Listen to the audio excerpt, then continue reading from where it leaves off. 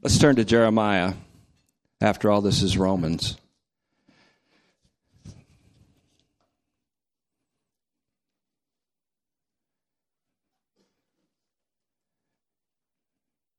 I'd like to extend a special greeting and welcome to our co-laborers in the Lord who are with us today, Reverend Michael and Lynn Manley. Would you two stand, please? We want to welcome you into our fellowship.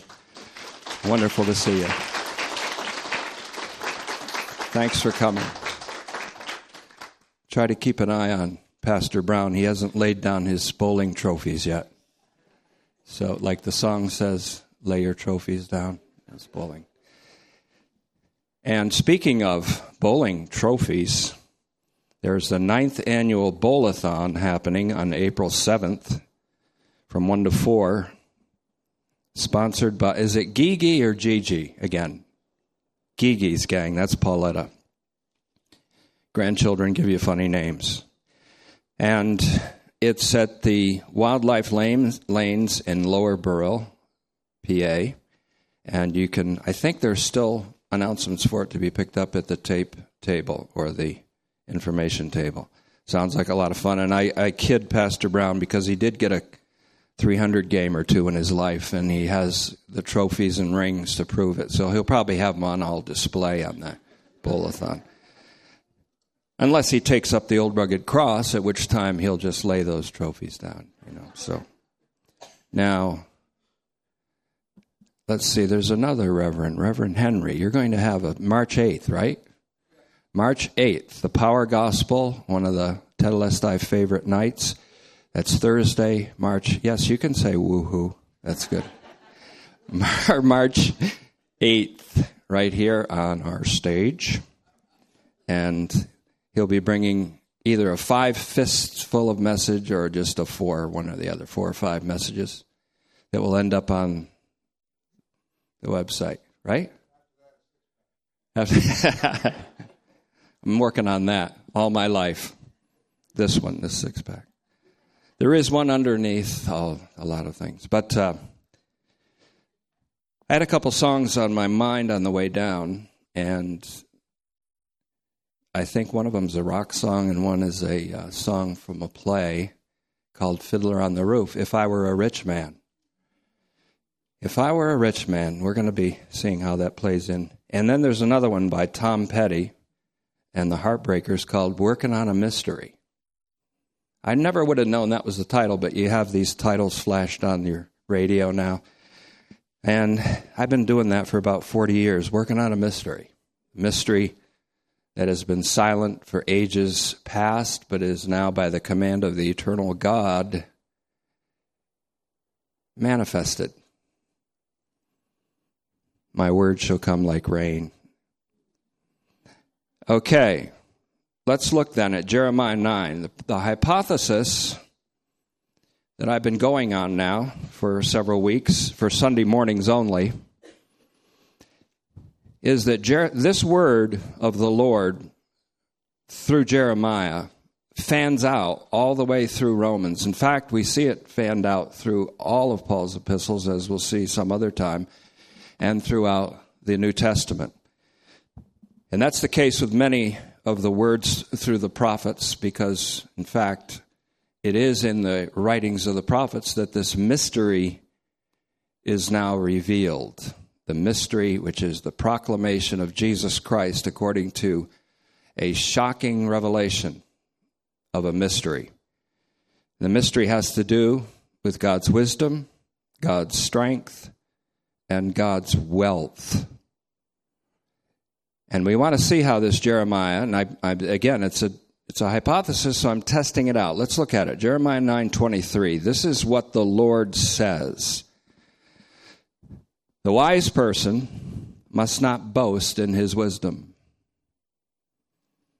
The strong person must not boast in his strength. We've done those two, and we're going to settled in on this one a little bit today. The rich person must not boast in his wealth.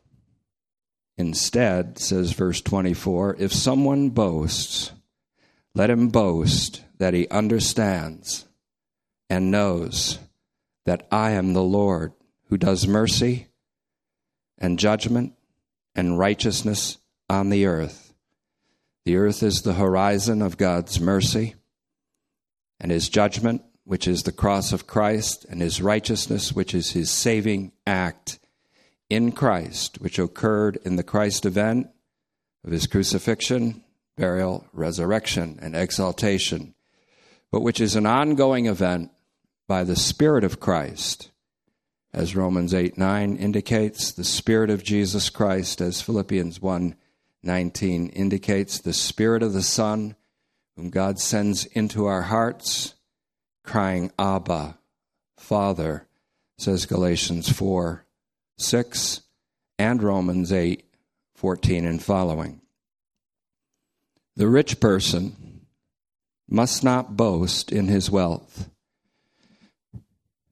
Now, this may not appear in the notes on the website. In fact, a lot of today's message may not. But I thought of the rich man in the Scripture. There was a rich young ruler that Mark tells us about, and it's repeated in Matthew and Luke, which are sort of expansions on Mark. Now, Mark was a co-laborer together with Paul. He was often with Paul. And Paul influenced him strongly before he wrote his gospel called the Gospel According to Mark. A rich young ruler came to Jesus, and he was rather arrogant, but the Lord looked upon him, and it says in Mark 10:21, the Lord looked upon this rich, young, somewhat arrogant ruler, and it says, beholding him, he loved him. There's a strong argument that this rich young ruler was Paul himself, Saul of Tarsus, a very influential nobleman who at one time once knew Christ only after the flesh. Once knew Christ only after the flesh. Met him again in resurrection. There's a pretty good theory there. We worked it out a little bit before. But the point is, here's a rich man, and Jesus beholds him and simply loves him. And then there is Zacchaeus, a rich man, in Luke chapter 19. He's not very tall of stature, so he climbs up into a tree to see Jesus come by. And his riches were not really acquired by honest means. He was a tax collector who liked to peel a little off the top. And Jesus just looked up into that tree and he says, come on down, Zacchaeus. I must come to your house today. I'm coming to your house today. And so Zacchaeus welcomes him. But the upshot of that whole thing is that Jesus said at the end of that conversation in Zacchaeus' house, today salvation has come to your house. Salvation has come to the house of a rich man.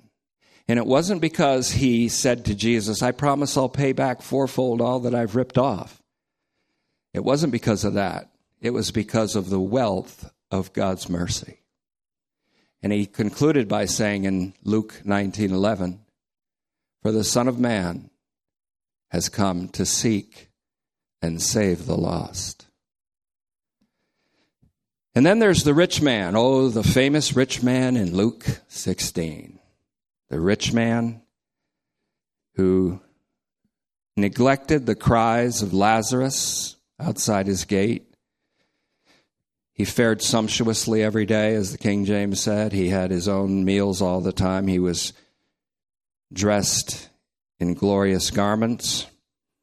And it says the rich man died and was buried. And he lifted up his eyes in Hades. And I thought of that, and as I was thinking, Isaiah 53:9 came to my mind, speaking of Jesus Christ and his death. And it says, he made his death with the rich man.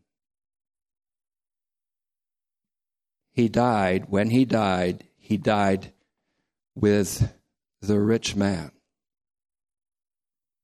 So, despite the tale that goes around about Lazarus and the rich man and the gap between them, the reality is that Jesus died with the rich man.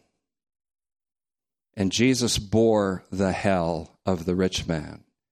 So when any rich man dies, he does not open his eyes being in torments.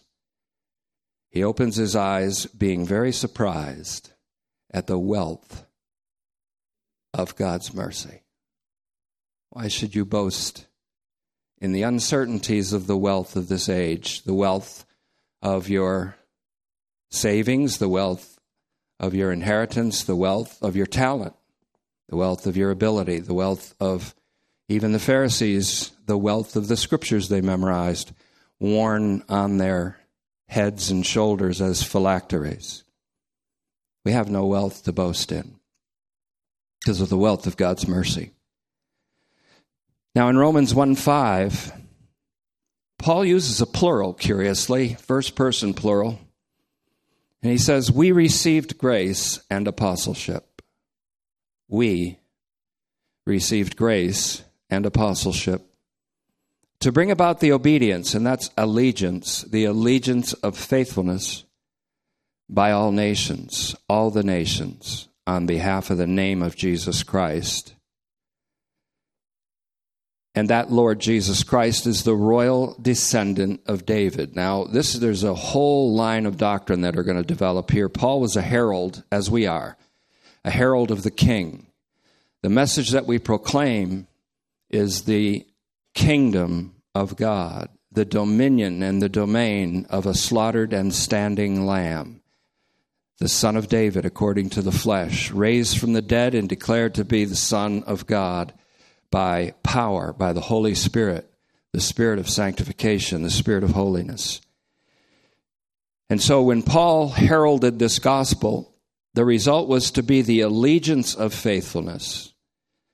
And we know, thank God, from the scriptures in Isaiah 45:23, that the Lord says, every knee will bow to me and every tongue profess its allegiance to me. And Paul quotes this even in Romans 14:11. That's a saving acknowledgement of the Lord because of the wealth of his mercy. The wealth of God's mercy. Perhaps that's the thought we'll reflect on today.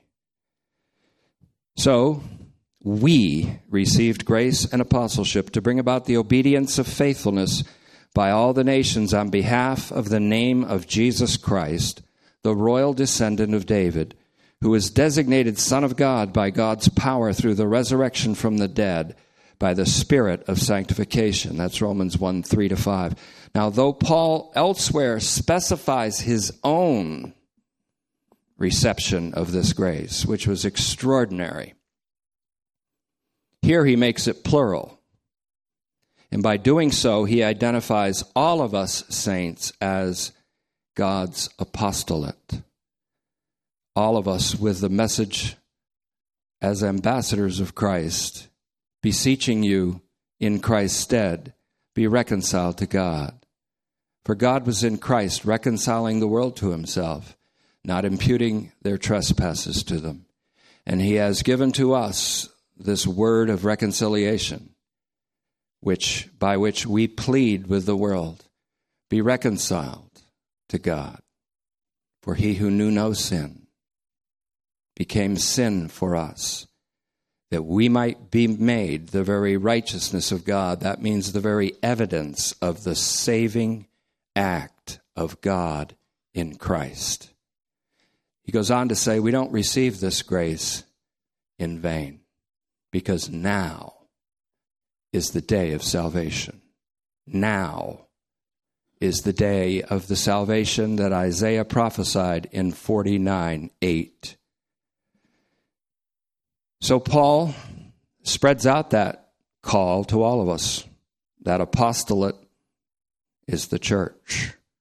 Therefore, sanctify the Lord Christ in your hearts and be ready to give an answer and a reason for the hope that's in you. Our hope is according to a mystery, according to God's secret intention that all things in the heaven and all things on earth will one day be summed up in Christ. And he does this by the peace that he secured through the blood of Christ's cross. Because God, who was rich in mercy, because of the great love with which he loved us, by grace you are saved. Notice that in Ephesians 2:4. In 2:1 it says, we were dead in trespasses and sins. And when he says we, he means all of us. He says we were children of wrath by nature. Not some of us, but all of us. Pharaoh isn't the only vessel suitable for wrath. All of us were vessels suitable to receive God's wrath. But because of the mercy of God and the wealth of his mercy, we received instead a salvation by grace. And through faithfulness is how it should be. And that's not of yourself. That not of yourself. That not of yourself. It is the gift of God. And that includes the faith by which we participate in Messiah's faithfulness. And we could even say he believed for us. We could even say, not my will, but yours be done for us all. And so when he was crucified, I was crucified. When he was buried, I was buried. When he arose, I arose with him. And I live now my life in the flesh by the faithfulness of the Son of God who loved me and gave himself for me. That acknowledgement I just made, you can make. And you can make it with equal, unqualified confidence. So though Paul elsewhere specifies his own reception of this grace, here he makes it plural, and by doing so, he identifies all of us saints as an apostolate, as the means by which God calls all the nations to obedience, the obedience that is faith. But that faith is even called forth by the Holy Spirit, who gives the gift of faith. You could say it all depends on believing. It all depends on our faithfulness. And I would say to you, perhaps, but thank God that Jesus Christ was faithful for us. I still feel the loss of Dr. Billy Graham. And I remember what he said that probably more profoundly moved me than any of the messages I heard, even as a very young man, as I was wrestling with my own calling. In an interview, he was asked point blank by the interviewer, "Are you a good man?" And he said, "Jesus Christ is a good man for me." And then he truly understood, therefore, that it's Jesus Christ's faithfulness, it's Jesus Christ's goodness. Jesus Christ is a good man for me. If any man sins, let him know that he has an advocate with the Father. If any woman sins, let her know that she has an advocate with God the Father, even Jesus Christ, the righteous one, who is the propitiation for our sins, but not for our sins only, but because of the wealth of God's mercy for the sins of the whole world.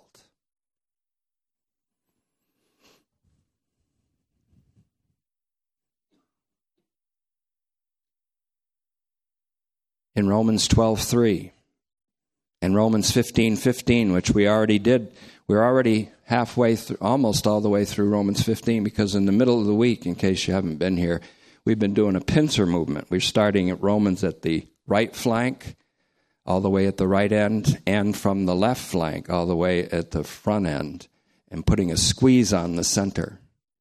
And we're finding out that there's a wonderful interpretation in doing it that way. So we've already looked at Romans 15:15, in which Paul says, according to the grace that was given to me, I had to do some certain rough talking through my epistle. You're able to do this yourself, he said. You've got pastors that can do it among you. You have, each one of you can encourage yourself. You're all full of goodness and knowledge, he says in 15:14. But I pulled rank according to the grace that was given to me as an apostle who received a commission directly face to face from the risen Christ, Jesus the Nazarene. I pulled rank and had to say some tough things to remind you of certain things, he said. And I did this boldly, with audacity. But then he went on to say in verse 17 and 18, my audacity does not extend to anything unless it was what Christ accomplished by me in proclaiming the gospel from Jerusalem all the way to Croatia. So we've seen this. So Paul says, and again in Romans 12:3, by the grace that's given to me, I urge you to stop being arrogant and deluded by your own self-importance, which again is the echo of Jeremiah. Let not the wise man glory in his wisdom. Let not the strong man glory in his strength. And guess what? There was a whole group in Rome at the time, in Romans 14, who called themselves the strong. And Paul is letting Jeremiah echo, let not the strong boast in their strength. And they had a name for another group. They called them the weak, the weaklings. And then there was a people that certainly had a certain diet prescription. And they were called the lettuce eaters by the omnivores, those who could eat everything. And the lettuce eaters called the strong who could eat anything garbage bellies. And so it went back and forth, and there was all these divisions rooted in cultural, ethnic, racial, performance, liturgy, all the things that make for divisions. And Paul says, let Jeremiah echo. Let not the wise man, let not the strong man glory, boast in his strength. Let not the rich man boast in his wealth. But notice what he says in Ephesians 3:8 and 9. He speaks of an extraordinary grace given to him because he really meant it when he said that he was less than the least of all saints. There's this adjective in the Greek that says less, but then you put an ending on it. There's a postscript on the word, as we might say it, or a suffix at the end of the word that makes it the very least of all. Absolutely the very least of all. And Paul says, I am the absolutely very least of all the saints. He goes on to explain why in other passages. He persecuted the church of God. In his zeal for Torah, he persecuted the very community of the God that he claimed to be worshiping. So he says in Ephesians 3:8, to me, the very least of all the saints was given this grace. We should put a colon there in the English. It was given this grace. What is that grace? To proclaim the good news of the incomprehensible wealth of the Messiah. Paul had to be reduced to a man of no wealth in terms of his own righteousness. He had to be reduced to a man of no wisdom in terms of his own intellectual abilities. He had to be reduced to a man of no power whatsoever so that he could glory in the grace of Messiah. And he did do that. To me, the very least of all the saints was given the grace to proclaim the good news of the incomprehensible. That's incalculable, impossible to measure, infinite wealth of the Messiah. And notice what this next verse says. It's photizo in the Greek. And to turn the light on, he says, to turn the light on for everyone to see the mystery hidden for ages in God who created all things. To preach, proclaim, announce the incomprehensible wealth of the Messiah. We're going to see that word again. I can't even pronounce it. It's ANEXICHNIASTOS, and I haven't had time enough to even pronounce it. So it's incomprehensible to me, the incomprehensible wealth of the Messiah. And to turn the light on, he said, It's as if he's going to the Gentiles that the Old Testament prophets say dwell in an outer darkness. And he goes into that outer darkness and he turns a light on. And it's a light that every man and every woman is to see. It's the mystery of God's intention to sum up everything in Christ and to make everyone wealthy with the inexhaustible wealth of the Messiah. That's God's love. We were vessels of wrath, children of wrath by nature, not some of us, all of us. We were under sin as a power and controlled by it. We had death swinging over our head like the sword of Damocles. We were slaves to sin, to our own aspirations and ambitions and arrogance and desire and clamor for superior honor over others. We were all children of wrath. And that means we were all people for whom wrath would be the sensible thing to fall upon us. The wrath of God would be the sensible thing to fall upon us. But thank God, God doesn't go by common sense. To err is human, and common sense is very human. God goes beyond common sense. He goes beyond fate. When people think in terms of fate, they say, this person deserves wrath. And so they think that that will be the fate of that person. But fate is the slave of providence, God's providence. And God's providence arises from his mercy. He always acts way past what you would think in common sense, what I would think in my biases, what I would think in my imaginings, in my thinking, in my reflection, in my contemplation. He goes way beyond that. He's with the rich man in his death. So no rich man ever opens his eyes being in Hades. Never. Because Jesus Christ was the one on the cross who opened his eyes being in Hades. He was with the rich man in his death. That's not just speaking of Joseph of Arimathea's tomb. That's speaking of the fact that Jesus Christ experienced the wrath for which the rich man was fitted. That's the wealth of the mercy of God. It goes way past fate, way past what you would think someone's destiny should be, way past what you think people have been. Where are they now, they say. And I've even heard people in celebrities say recently, well, that person belongs in the lowest depths of hell. And I'd say to them, so do you. And I'd say to them, so do I. For sure. If it weren't for mercy.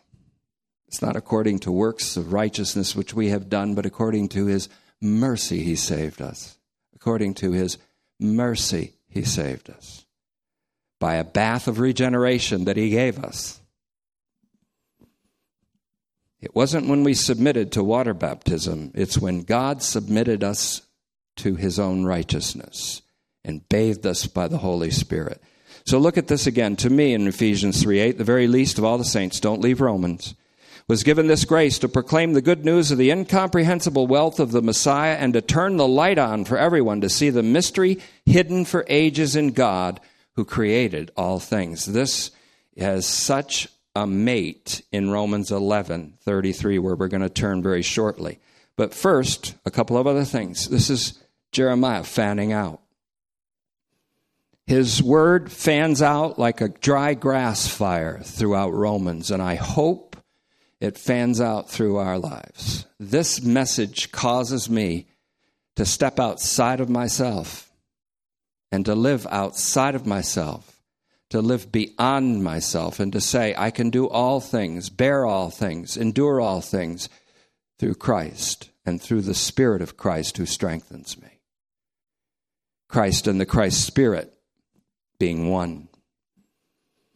This incomprehensible wealth of the Messiah then goes back, as we've already seen, to Ephesians 2:4, the riches of God's mercy because of the great love he had for us. Who was us, the children of wrath by nature, dead in sin, whom he made alive in Christ. And I love how he says it in verse 5. He kind of does a dash and then says, By grace you were saved.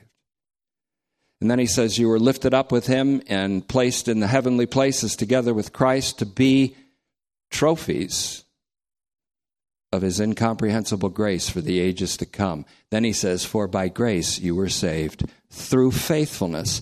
And that wasn't yours. It's the faithfulness of Jesus Christ.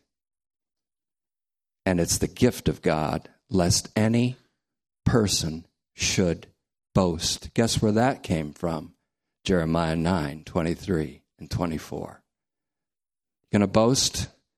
Boast about knowing and understanding this God of incomprehensible mercy. This incomprehensible wealth also goes forward. And again, it sweeps through Romans like a dry grass fire. One of the things we used to do in North Bennington, I never did it because I got out of town before I could really do something wonderful like set a grass fire.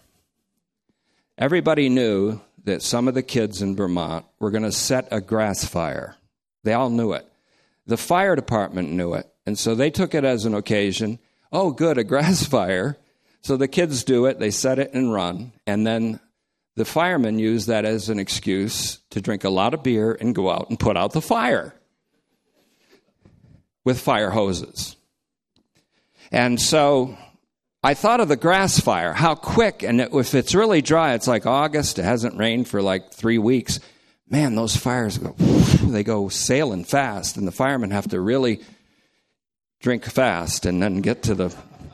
So it would spread very fast. And I thought this word of Jeremiah is like a fire, and it spreads across Romans, and it goes through Romans like a dry grass fire. And I want that to go through your life and my life like a grass fire too. The incomprehensible wealth of Messiah, like a dry grass fire to Romans 2:4.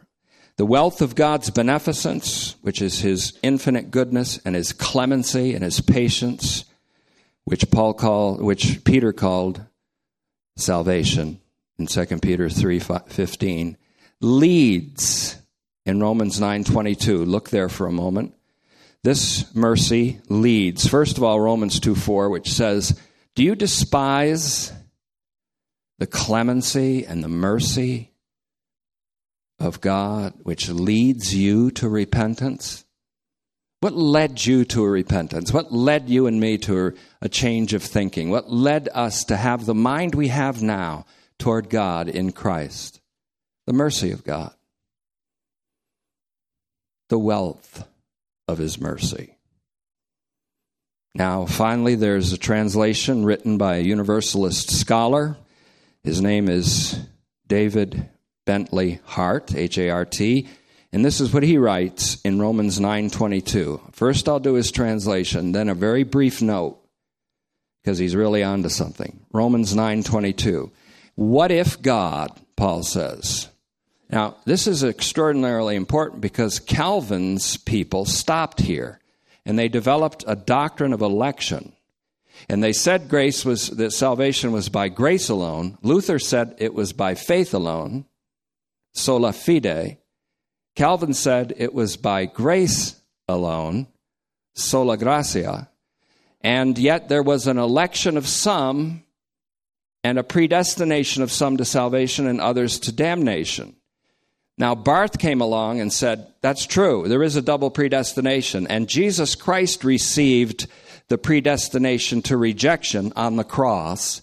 And Jesus Christ received the predestination for all mankind for salvation in his resurrection from the dead. So you want to talk about a double predestination? You better look right where Paul looks, Christ and him crucified. But Calvin's people didn't go that far. Nor did Luther's people. But it's time to do it now. Look at Romans 9:22. And what if God, now notice he's saying here, what if God?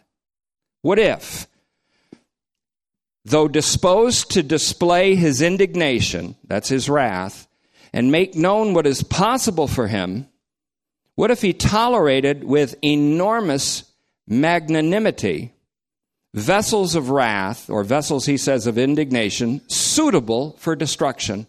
Verse 23, in order that he might also make known the wealth, notice the word wealth, it's the same word used in the Septuagint of Jeremiah, the wealth of his glory upon vessels of mercy that he had already prepared for glory. Whom, he says in verse 24, us, that is, he called not only from the Judeans, but also from the Gentiles, or the nations as well. But on the bottom line, he gives a note on page 306 of his translation of the New Testament, and it says, this whole passage is conditional in form. And he's right. It says, what if God did this? And is finally negated as counterfactual, meaning it's a what if, but he doesn't. What if God just had wrath on vessels of wrath so that he could save vessels of mercy? What if he did that? But in Romans 11, he says he didn't do that. It's a what if. But he says it's proven to be counterfactual in Romans 11:32. This is where people don't go. They don't go to 11:32. This is what Phil and I were talking about. We went to a game down in Florida at the Lecom Field, and my other brother-in-law, Jerry, said he wanted me to meet someone, so he brought this guy all the way over to meet us. And the guy was all excited about Calvinism. He says, you're elected by grace. You're saved by God's grace and mercy. And I suggested this. I said, I actually think that God's going to show mercy to all. And he didn't get it. He was so excited he just became a Calvinist. So he was all excited about the election of grace on some, and I couldn't, he couldn't quite get through. So, and he was in his 80s, so I guess he's pretty fixed, and he'll have to find out, like a lot of people are going to find out, post-mortem, or as they say, POMO, post-mortem. So, no, maybe he did discover it. But here's what Romans 11:32 says. For God has imprisoned all. Paul's favorite word in Romans, I say, would be this word, pantos, rooted in pas equals all times 75 in Romans, 75 times in Romans, 75 times. For God has imprisoned all in disobedience. That's apathion, which also means unbelief. Disobedience, which also means disbelief. God put everybody in a prison called disbelief and disobedience in order to do mercy. The word is do mercy. Do mercy to all. Did you hear that? That's the wealth of God's mercy. You want to be excited about riches? You won't boast in yours if you see the wealth of God's mercy. To do mercy to all. Now, what's 9:24 says? Here's a hint of where we're going. Not this week, but weeks to come. If you want to brag about this, that you know me who does mercy. You know and understand the Lord, me, who does mercy. What's the first thing you want to know about God if you really understand him? He does mercy. To who? To everybody, including the rich man that the Pharisees like to think belongs in hell. And yet they were the very rich man that they were talking about. And Christ died for them, and he was dying for them while they were crying, crucify him. Imagine the wealth of God's mercy. We can't imagine it. It goes past our thinking about fate and fatalism and destiny and who deserves what. The scandal of the cross is that very scandal. It takes away all your thought about who deserves what. Little Bill should have learned that in Unforgiven. Unfortunately, he was shot with a Spencer rifle. As William Money said to him, deserves got nothing to do with it. Now, so if you hadn't seen that movie, don't worry about it. For God has imprisoned all in disobedience. Somebody say, what a worldly pastor. He starts off with a rock song and goes to an R-rated movie of Clint Eastwood. What a worldly man. Yep, that's me.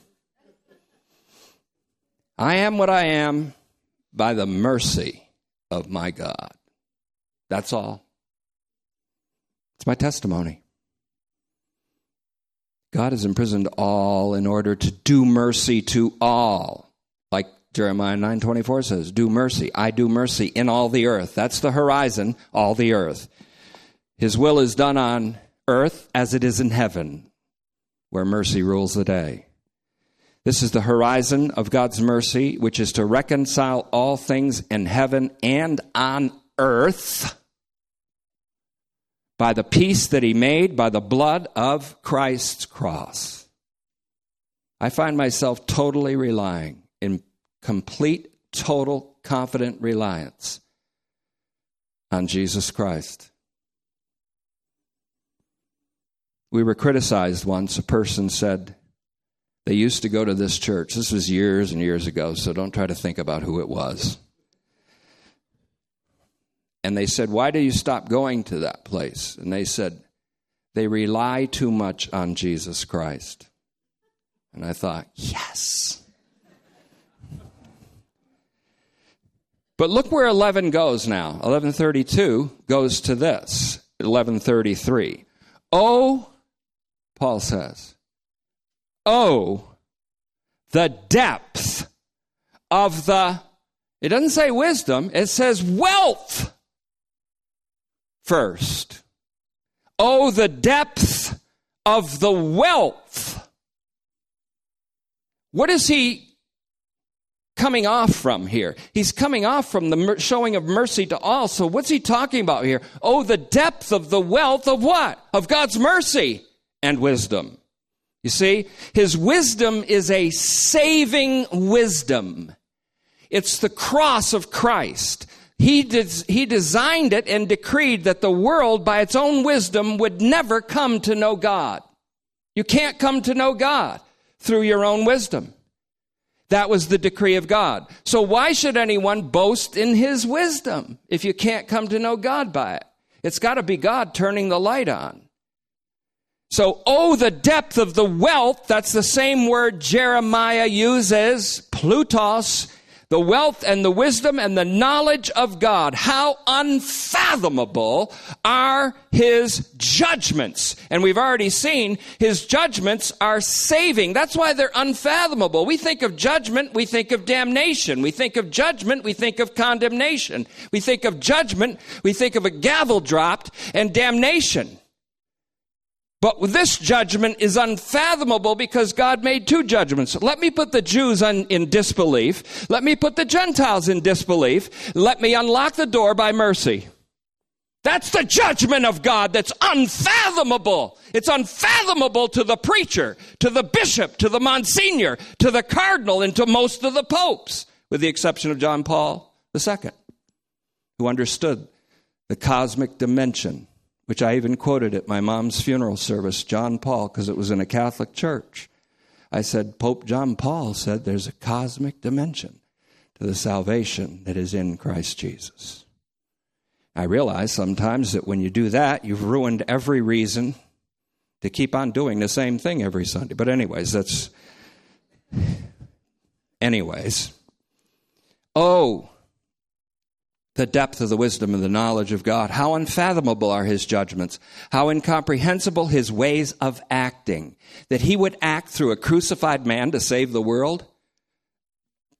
Nobody would have thought of that. Who would have thought of it? And here he even says that. Who has ever become his advisor? Who has ever known the mind of the Lord? Who would have thought it? Who'd have thunk it? Who knew? Who has ever first given to him and has to be repaid? I'm giving to you by believing. You got to repay me with salvation. No way. Nope. You're saved by grace through the faithfulness of another, not of yourself, not of yourself, not of yourself. That's the cure for all our ailments, not of ourself. Extra se, outside of ourself in Christ. Extra se, outside of ourself, not curvature in upon ourselves, which is the effect of sin in every life of the human race, but a life outside of ourselves. I refer you to last week's message. Who has ever first given to him and has to be repaid? And look at verse 36. For from him, here's what the wealth means. Here's his wealth. From him and through him and to him are all of the beings of the entire universe in all of its times. That's what it's saying. To him be the glory for the ages. Amen. To him be the boasting. To him be the glory. To him we boast. The wealth or the riches of his glory corresponds to the wealth of his mercy, grounded in his great love for us, says Ephesians 2:4 and John 3:16.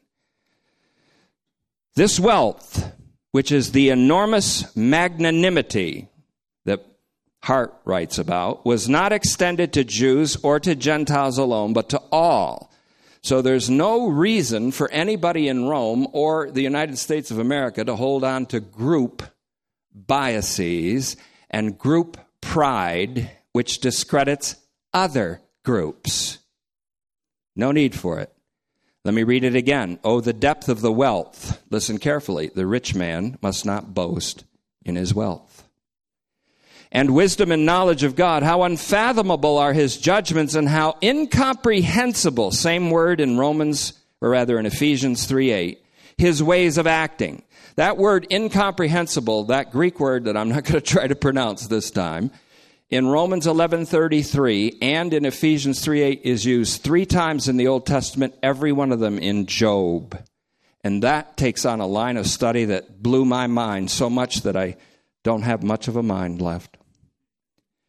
How unfathomable are his judgments, how incomprehensible his ways of acting. For who has ever known the mind of the Lord? Who has ever become his advisor? Who has ever first given to him and has to be repaid? And so verse 36 is actually a description. How will we describe his wealth? Well, this way. How about this way? For from him and through him and to him are all things. To him be the glory for the ages. Now back in Esther 1:1-4, there was a king named Xerxes. Xerxes was the king over 127 provinces. He ruled from India to Ethiopia, or the modern Sudan. He had such wealth that he displayed it for 180 days. He displayed his wealth for 180 days.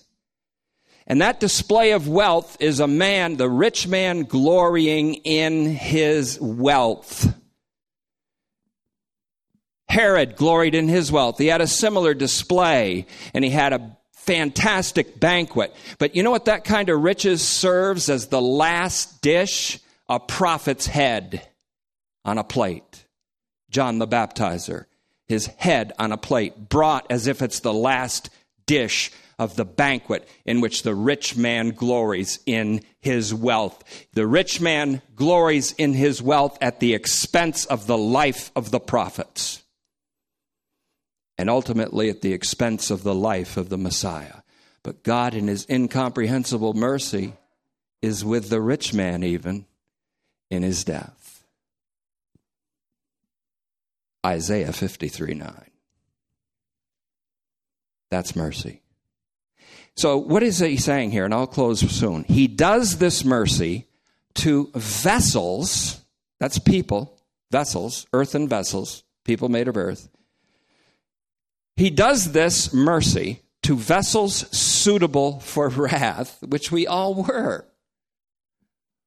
Now you may boast that you know this Lord. Now you may boast. You're free to boast now. Turbulence is over, you're free to move about the cabin. You're free to boast in the Lord, that you understand him, that you know him who does mercy. To whom does he do mercy? To people that are in need of mercy. That is everybody.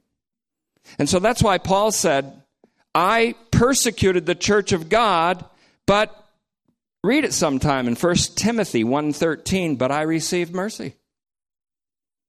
Read it sometime. He says, and the grace of our Lord overflowed along with the faith and love that are in Christ Jesus.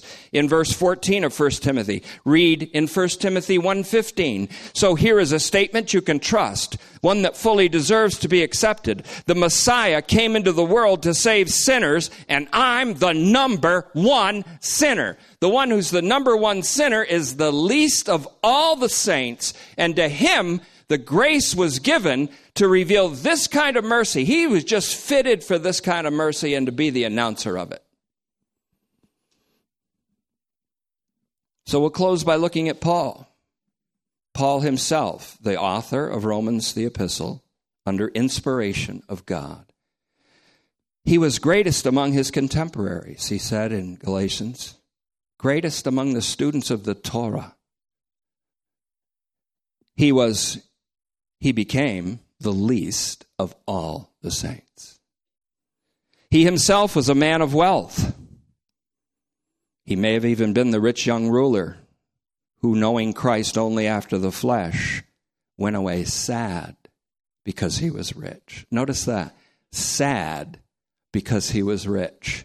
Sad because he was rich. I just hit the lottery for $20 million. You should be sad. If you don't have the capacity for it, you should be sad. Interview some of the people that have come into sudden wealth. Interview them 10 years later, if they can still talk. Now, that's not the case with everyone, but he went away sad. But Jesus, even in the flesh, beheld him and loved him. Jesus, loving him, gave himself for him. Christ in his risen glory confronted him and shattered him. We'll close by looking at one more verse. All I did for today's message was really select the materials. That's part one of my three-part study strategy. Let's turn to Job just for a moment, because that's where the word that I can't pronounce, incomprehensible, comes from. Paul probably grabbed it up right from Job 34.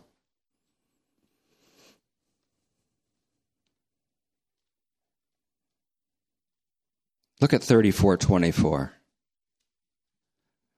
The Holman Christian Standard grabs it up pretty good. I looked at the Greek and the Hebrew of it. It says, he shatters the mighty. Remember I said the gospel is a world-shattering announcement. It shatters the rich man's boast. It shatters the wise man's boast. It shatters the boast of the strong. He shatters the mighty, and then it says, without an investigation, and sets others in their place. He didn't have to do an investigation of me. He knew my situation. And so he just shattered me without an investigation. And it was the best thing that ever happened to me, because it shattered the curvature in upon myself that was killing me. It shattered me in myself.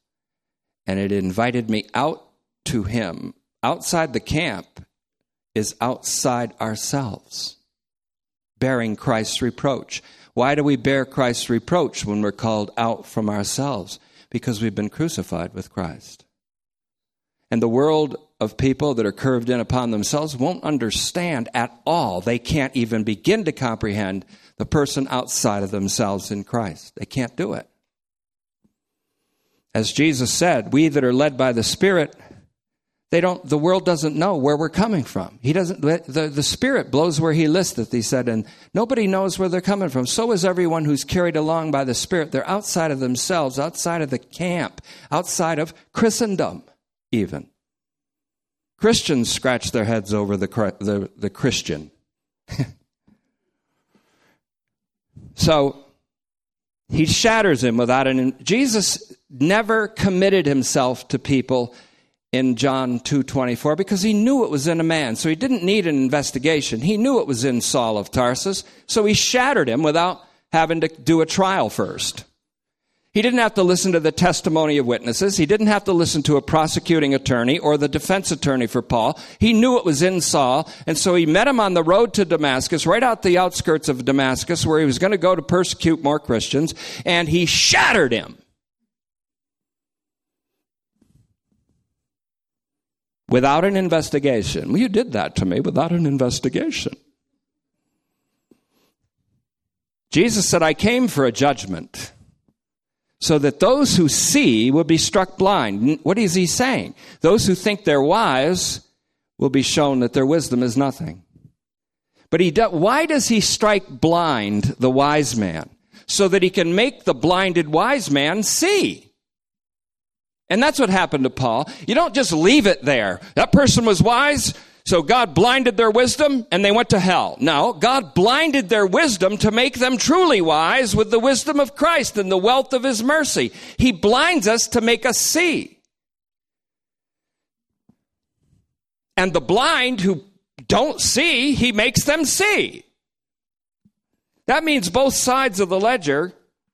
God doesn't need an investigation to justify the ungodly. He doesn't need an investigation of your life and an inquisition to justify and rectify the ungodly. He does it out of hand because of what Christ did on the cross. He did say it is finished, I believe. He came for judgment that the wealthy would be made poor in order to be made rich with the incalculable wealth of Christ. So the absolute contrast of the very least of all the saints to the incomprehensible wealth of Christ. Look at that absolute contrast. The very least of all the saints announces the incomprehensible wealth of Messiah. Saul of Tarsus was once mighty. He was shattered by God without an investigation. And then you know what it says? He sets others in their place. He sets another in the place. Once he shattered Saul, he put another in his place. Who? Paul. He shatters the old man and he puts the new man in his place. He shatters you to put the new you in the place of the old you. For you died and your life is hid with Christ in God. All the treasures of wisdom are hid with Christ, but you are hid with Christ in God. Everything belongs to you. Imagine your wealth, Paul said to the Corinthians. Everything is yours. Death is yours. Life is yours. The world is yours. Peter is yours. Paul is yours. Apollos is yours. The future is yours. And you belong to Christ, and Christ belongs to God. Why would you glory in your own wealth? In wealth that you've acquired, in wealth that you've accumulated, which Paul said to Timothy, tell the people that are wealthy in your church not to trust in the uncertainty of their riches. So here's the closer. It's Romans 16:25 to 27. This is why the fire goes all the way through Romans. Here it is, the end. Romans 16:25. Now to him, not unto us, says the prophet, not unto us, said the psalmist, but unto him. It is not us, not we that has made us, but he that has made us. He is the shepherd. Now to him who has what? The power to strengthen you. He has the power to strengthen you. I put in brackets, the strong man must not boast in his strength. The strong woman must not boast in her strength.